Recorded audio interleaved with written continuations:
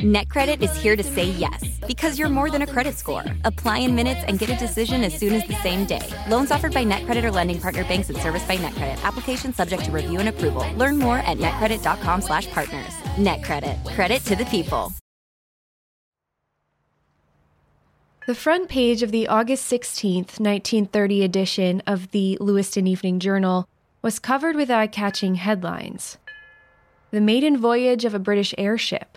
The sinking of a Norwegian ocean liner in the Cook Islands. But for Mainers, a local headline caught their attention. Drowning of Portland policeman remains a mystery. The front page story gave few answers, but instead highlighted the question that was on everyone's mind that night. What happened to Michael T. Connolly? Like the waters of Casco Bay, the mystery and the uncertainty surrounding the death of patrolman Michael T. Connolly in the early morning hours of August 15, 1930, is just as deep and open-ended today as it was as a fresh case over 90 years ago. The list of questions posed has grown over time, and those who know of the incident are now still asking the same questions that family members and investigators have asked for years. I'm Kylie Lowe, and this is the death and discovery of patrolman Michael T. Connolly on Dark Down East.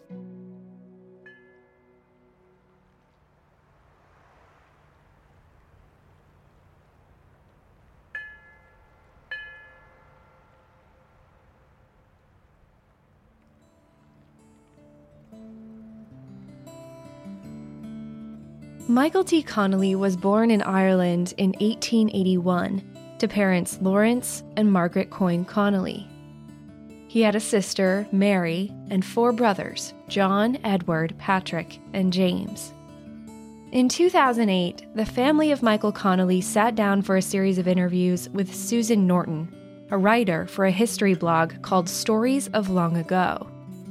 In her September 17th post of that year, she published the information, the memories, and the stories that the Connolly family shared with her about their beloved family member. According to Norton's post, Edward and James followed their brother Michael to Portland, Maine. No doubt he and his brothers boarded a steamship and faced the open ocean together for a better life in the United States, like so many people did at the turn of the 20th century. The journey was tough, brutally deadly in the cases of some. But deadly or not, whole families, or individuals alone, would receive a big send-off from their friends and loved ones, climb aboard a ship, and then cross the briny with a dream in their hearts and a prayer of hope on their lips.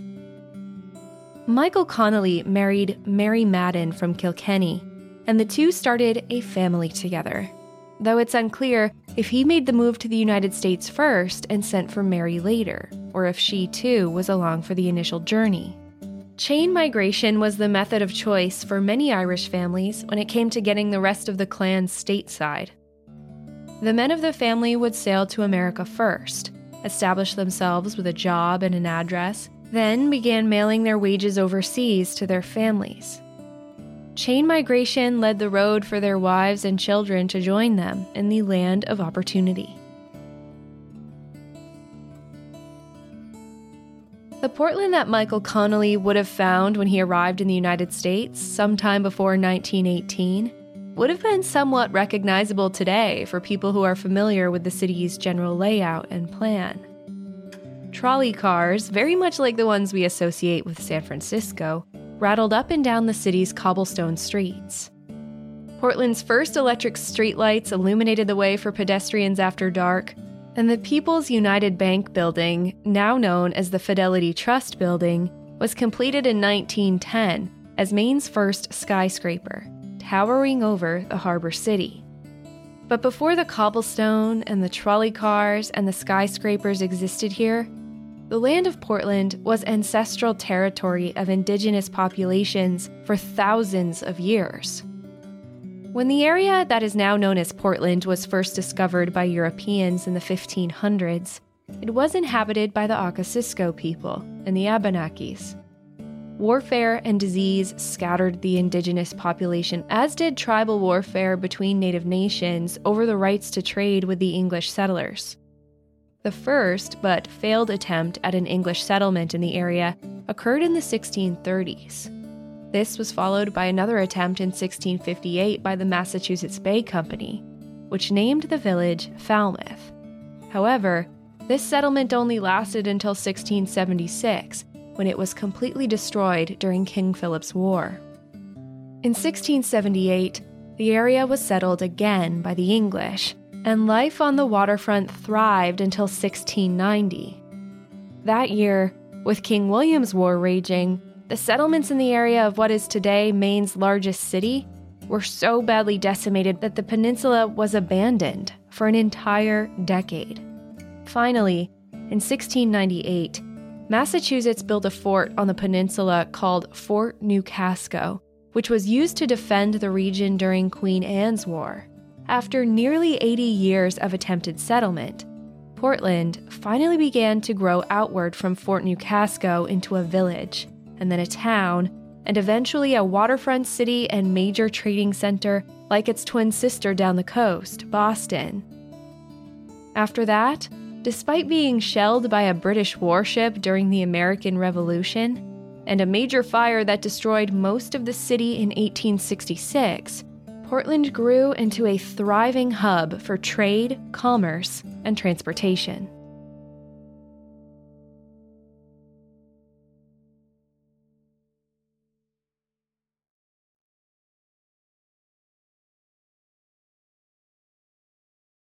According to the Maine Historical Society, Portland first became a major port city in the early 1850s, when the Atlantic and St. Lawrence Railway, eventually dubbed the Grand Trunk Railway, linked Portland to Montreal in Canada.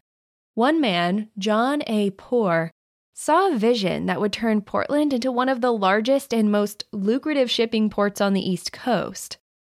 Portland is the closest major United States ports to the European ports of call, so the dream was a feasible one, especially when the narrow channels of Halifax, Nova Scotia, froze over in the winter months.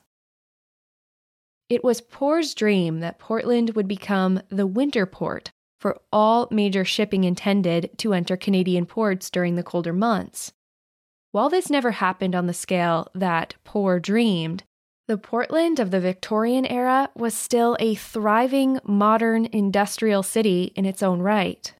As the first of the century's stately steamships were gliding into Portland Harbor in the 1850s, something else was cresting on the horizon too, and it was contained within the ideology of one man that would eventually overtake the state of Maine, weave its way across the map of the U.S., and then affect economies worldwide, changing the course of history forever. Neil Dow, born in Portland in 1804, was the son of temperance-promoting Quaker parents. His father was a leather tanner, and Dow became an apprentice at his father's business. Dow's business tactics and skills were so great that, according to Maine Encyclopedia, he was one of Portland's leading men of affairs. Inheriting his parents' temperance values by the time Dow was a young man, he saw the poverty and crime that scourged the city of Portland's low-class neighborhoods and firmly attributed it to alcohol.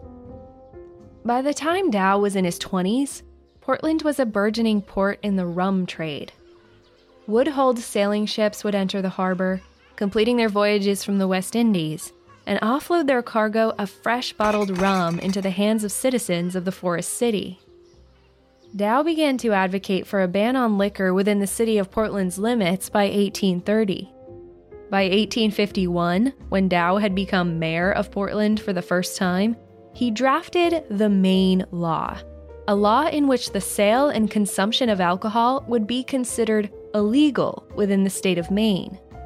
When the law passed, it made Maine the very first dry state in the country. I wonder what Neil Dow's reaction to Portland would be today, with all of its independent craft beer companies and microbreweries and bars and nightlife. It all seems to pop up endlessly all over the city. The long-term effect that Neal Dow's Maine law would have on the pages of history eventually led to the law that gave the 1920s the glamour and allure that seems to captivate its depiction in the media and its draw among historians: the law of prohibition. In 1920, after various contributing factors, the Volstead Act was passed, making the sale and consumption of alcohol within the borders of the United States a criminal offense, punishable by jail time and heavy fines. Neal Dow passed away in 1897, but his effect on the nation's right to consume alcoholic beverages nicknamed him the Father of Prohibition and the Napoleon of Temperance. Because of his moral values, prohibition, the ever-famous speakeasy, and the concept of bathtub gin all started in Maine. There is evidence, however, that the police force was not always so stringent in enforcing the law as its creator was. Rum runners and bootleggers dealt in Maine and the United States with obtaining illegal alcoholic beverages to distribute to the citizens of the state and the country. Specially crafted boats were developed by these bootleggers, capable of traveling fast enough over the water to receive a shipment of alcohol from Canada, perform the transaction on the water, and escape back to Maine without being caught. The Maine Memory Network website states that, quote, "This made the job of a rum runner a lot more difficult, unless, of course, they had the police on their side," end quote. According to the writings made by Susan Norton from her interviews with Officer Connolly's family, quote, "Who would dare rat out their neighbor because everyone liked to drink? Those were the times. When the potential to make good money is involved, the line between good and evil is not so clear. There were some prominent families who afforded their children college educations with the profits they made from bootlegging," end quote. This leads to a strong indication that some of the police officers of the era might have been paid to look the other direction, as long as they were able to make a buck off the illegal endeavors of other people. It was just the done thing to look the other way with one hand and uphold the law with the other. Although the Volstead Act was repealed by President Roosevelt in 1934, that was still 4 years away from the night of August 14, 1930, when night watchman Michael T. Connolly, badge number 71, arrived at the station for his shift. Here you are, BPMs high, sweat dripping, body moving, tongue panting. You're working hard, real hard, and you're thirsty. You need vitamins, nutrients for peak performance and energy. And your plants do too. Aw, I mean, just look at the little guy. Water-soluble plant food from Miracle Grow is full of essential nutrients. Just a little scoop into your watering can and boom, instant feeding and bigger, more beautiful plants. It's kind of like a sports drink for your plants. You may have to suffer from heat, but your plants do not.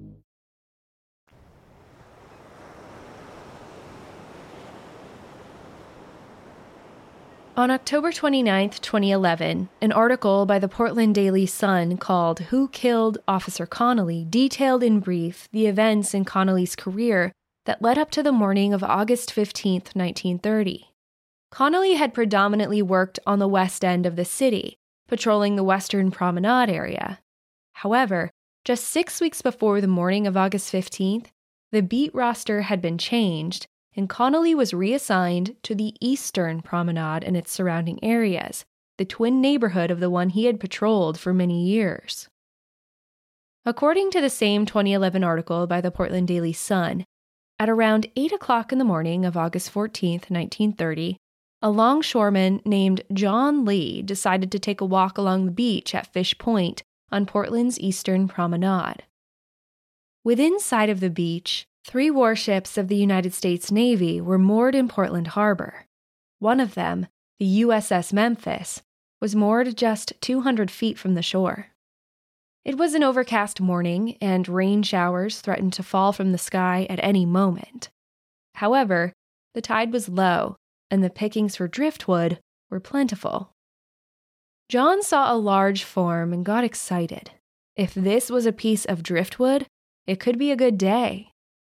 However, as he approached the form, which was lying half submerged in the sand, he realized quickly that it wasn't a piece of driftwood. It was the body of a man wearing the uniform of a police officer, and he was lying face down in the sand. His hands were shackled, apparently with his own handcuffs, and a few marks were visible on his body. Lee dashed up the hill to a nearby telephone booth and immediately phoned the police, who had themselves not heard from Officer Connolly for hours. They'd been searching for badge number 71. The Portland Daily Sun describes that in the days of Patrolman Connolly, officers would walk a beat marked with bright blue call boxes on street corners, similar in appearance to the fire engine red ones you can see on the corners of Portland today. The boxes were accessible to the officers by use of a long key, which they wore around their necks and would insert into the box. The key could be inserted into a hole marked wagon call when the officer had made an arrest and needed to have a paddy wagon sent to the location. Officers would also use the box once an hour to call into the station, effectively letting the switchboard workers know where on their beat they were. When the key was inserted all the way on the other side, it would activate a flashing blue light and sound an alarm that the officer at that location required backup assistance. Officer Connolly had not been heard from since 3:09 a.m., when he made his last call at the call box on Congress and Montfort Streets. His next scheduled call had been for around 4 a.m. on the corner of India and Commercial Streets, about a half-mile walk. However, this 4 a.m. call never came.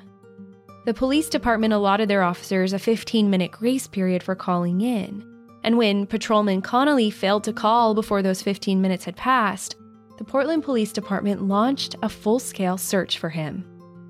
When John Lee's call about the discovery of a body at Fish Point Beach came in, the Portland Police dispatched a complement of 20 officers to the location, and these officers, once they arrived, asked that a medical examiner be summoned. This event, though procedural and standard in cases such as this, triggered the first sideways glance from people and the press regarding how Connolly's case was handled. It took 3 subsequent requests for a medical examiner to come down to Fish Point, and that medical examiner didn't arrive until 11:30 that morning. Patrolman Connolly had been on full public display, laying on the beach on one of Portland's most frequented parks for almost the entire morning.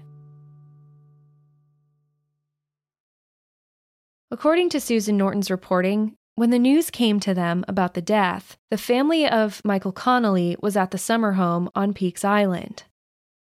Connolly's granddaughter, Mary Lou, recounted that an officer came out to the island and informed Mrs. Connolly's brother, Martin Madden, that the body of his brother-in-law had been found that morning on Fish Point Beach.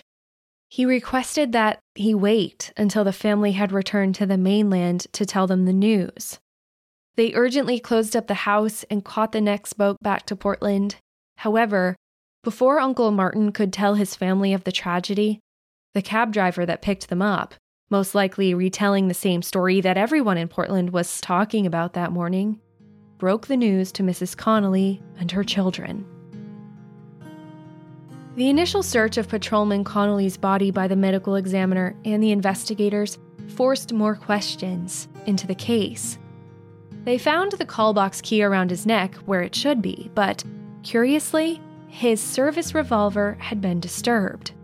Connolly was reported to be left-handed, and he wore the holster for his revolver on the left side of his belt. However, the investigators discovered that his revolver had been shoved down into the right pocket of his pants. The handcuffs that he had been shackled with were on upside down, indicating he could have possibly had his hands over his head when they were put on him. Worth noting also was the absence of his uniform cap. In the days of Patrolman Connolly, police officers would often keep important notes they wrote during their shift inside their cap for safekeeping. The search for Connolly's cap was intense. After the sailors from the 3 battleships moored just off of Fish Point Beach were grilled about what they had seen, if anything, many of the crew members of the USS Memphis volunteered to aid in the search for the missing cap. The surface of Casco Bay was searched, the floor of Portland Harbor was dredged, and anyone aided in any way they could in searching for the elusive uniform cap, but it never turned up. Like Connolly's missing cap, the evidence in this case was difficult to come by. For one, Connolly had been in the waters of Casco Bay for an undetermined period of time, which would have washed away any important clues from his body.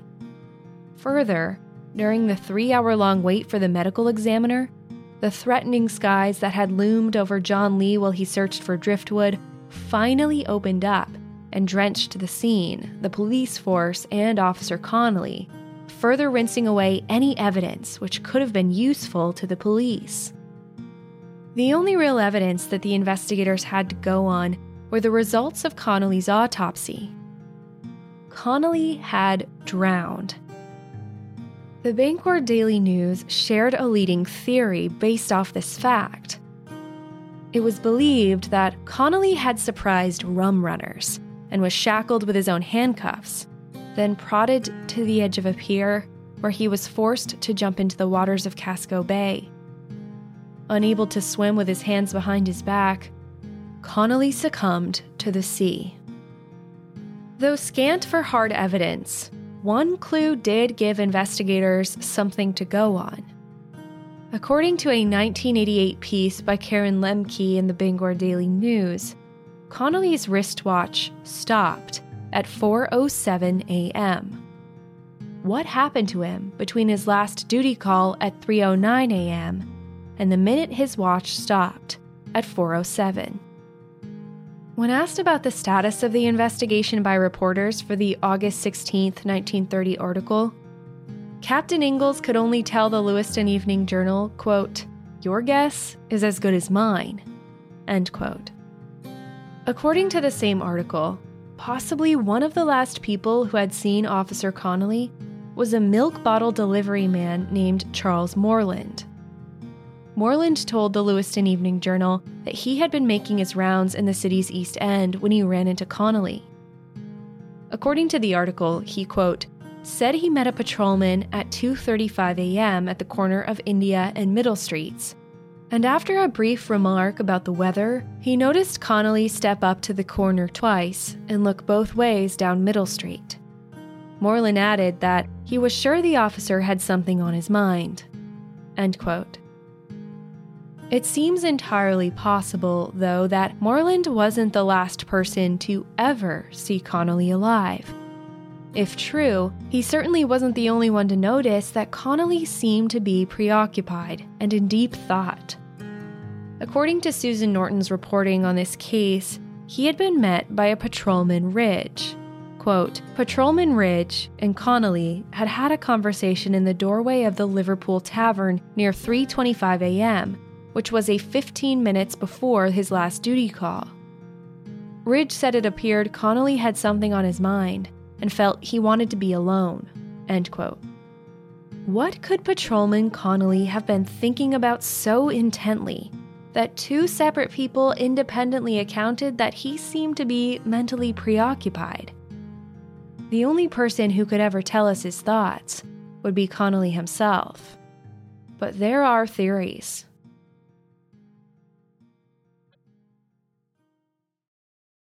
By 1930, Portland had become a hot spot for bootlegging activity. With its proximity to Canada, its waterfront district, and its rural lands just beyond the city limits, it was the perfect place to perform such underhanded, gang-sourced commerce. The old port that we know of today, with its boutiques and trendy coffee shops, was decidedly not the old port of the 1930s. Warehouses were the predominant building one would find if they took a stroll through that part of the city back then. Freight trains lined the narrow streets between the dockside structures, and tenement houses separated by dim corners, still lit by gas lamps, pockmarked the city's blocks. If Portland could have had a red light district, it would have been the Old Port. It was the best place to conduct business of this sort. According to the 2011 article by the Portland Daily Sun, quote, "This was the era of prohibition, when smuggling of alcohol was big business, and many bootleggers' boats carrying the illegal cargo pulled in near the shore of the city's east end to unload their goods. The docks and warehouses of Portland's waterfront held many secrets during that era." End quote. The early morning had been foggy and dark, and the high tide had come in at 3:17 a.m. It was the perfect storm of contributing factors for a successful offloading of alcohol, if nobody noticed or got in the way. Had Officer Connolly found himself in the wrong place at the wrong time? Or did he perhaps know of something that was going to happen on the waterfront that morning? Had Connolly tried to stop it? A known bootlegger, John Panika of Boston, was sought for questioning by the Portland Police Department. Panika also went by the name John Wilson. It was his stage name as a middleweight boxing champion. Newspapers harped on this potential connection. It certainly made the story more sensational to a public hungry for answers. But whether the bootlegger/boxer was ever questioned or named a suspect in the death of Officer Connolly is unknown. Patrolman Dennis Flynn was working the police quarters switchboard at 132 Federal Street that night. Curiously, Flynn initially claimed that he received Connolly's last duty call at 6:09 that morning, when his last duty call had really come in at 3:09 a.m. When asked why Flynn had lied about the time of Connolly's last duty call during his questioning for the investigation, he confessed that he had written 6:09 a.m. in the logbook to protect Officer Connolly. It was speculated that because Connolly had worked a double shift that night, he may have gotten drowsy or tired and forgotten to call in. According to the reporting of Susan Norton, Flynn was later suspended for his failure to report Connolly's missed duty call. Finding it difficult to answer the increasing questions of the press and the public and Connolly's family, the police offered the possibility of dying by suicide, though they retracted the statement in time for the August 16th printing of the Lewiston Evening Journal. Mary Connolly, his wife, was quick to take up her husband's defense, saying, quote, "Mike would never do away with himself. He thought too much of me and the children." End quote. The city of Portland, in true New England form, rallied around the Connolly family and set up a relief fund for Mrs. Connolly and her children. Citizens and business owners in the city donated some $1,400 in just 6 days. That's over $24,000 in today's money. John Connolly, then just 11 years old, promised he would take care of his mother and help in any way he could, even aiding in the search to locate his father's missing cap. Meanwhile, the Portland Police Department retired Connolly's badge, number 71. On June 28, 1985, the Portland Police honored Patrolman Connolly's memory when they launched a brand new police boat in the waters of Casco Bay. The 31-foot vessel was christened the Michael T. Connolly and featured a large replica of badge number 71 painted proudly on its side. In attendance at the ceremony were surviving members of his family, U.S. Senator George Mitchell, and then Police Chief Francis Amoroso and Mayor Joseph D. Casale. The boat proudly served the Portland Police Department until 1992. According to Norton's writings, the boat took on water one day and had to be beached before it sank. By some unseen force of irony, the ditching attempt took place on Fish Point Beach. Following this, the boat was retired on August 1st, 1992, and the police department never commissioned another one.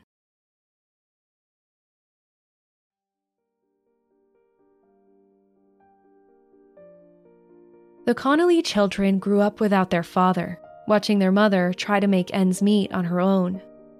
Eventually, some of the children relocated to other parts of the country. According to cemetery records, his wife Mary Madden passed away in 1958, and his daughter Catherine Ann in 2009. Mary and Catherine never got the closure of finding out who was responsible for the loss of their husband and father, or the answer to why they had to say goodbye. The headstone of the Connolly family plot, located in Calvary Cemetery in South Portland, is fittingly Irish.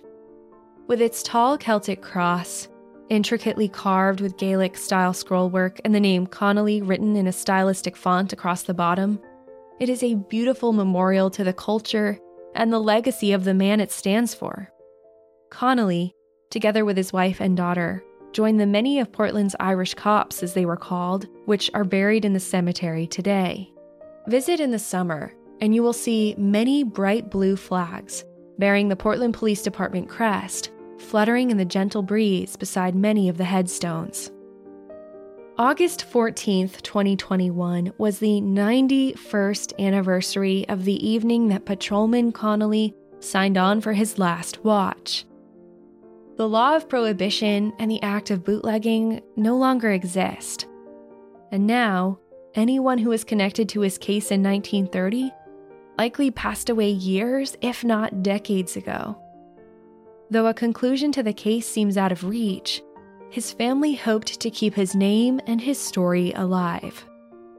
In August of 2005, they told his story at a lecture held in his honor at the Maine Irish Heritage Center, housed within the very same church building that he was a member of after he moved to Portland. These days, Fish Point Beach on Portland's Eastern Prom is a popular place for people to take their dogs to play in the waves. In the summer, people come to this little beach, just a short walk from the busy hub of downtown, to catch a novel steam engine ride on the city's narrow-gauge railroad, or to soak up the sun or dip their toes in the water. In the winter months, parents bring their children here to ride the Polar Express, and every year before the age of COVID, people would flock to the beach for Portland's annual Polar Plunge event. Any time of year, you can see the ferries of Casco Bay Line as they chug back and forth dutifully between the many aisles of the bay. There are many things to enjoy on the east end of Portland's peninsula, though the next time you visit the beach, or if you ever get to, take a moment to pause and think about Michael T. Connolly.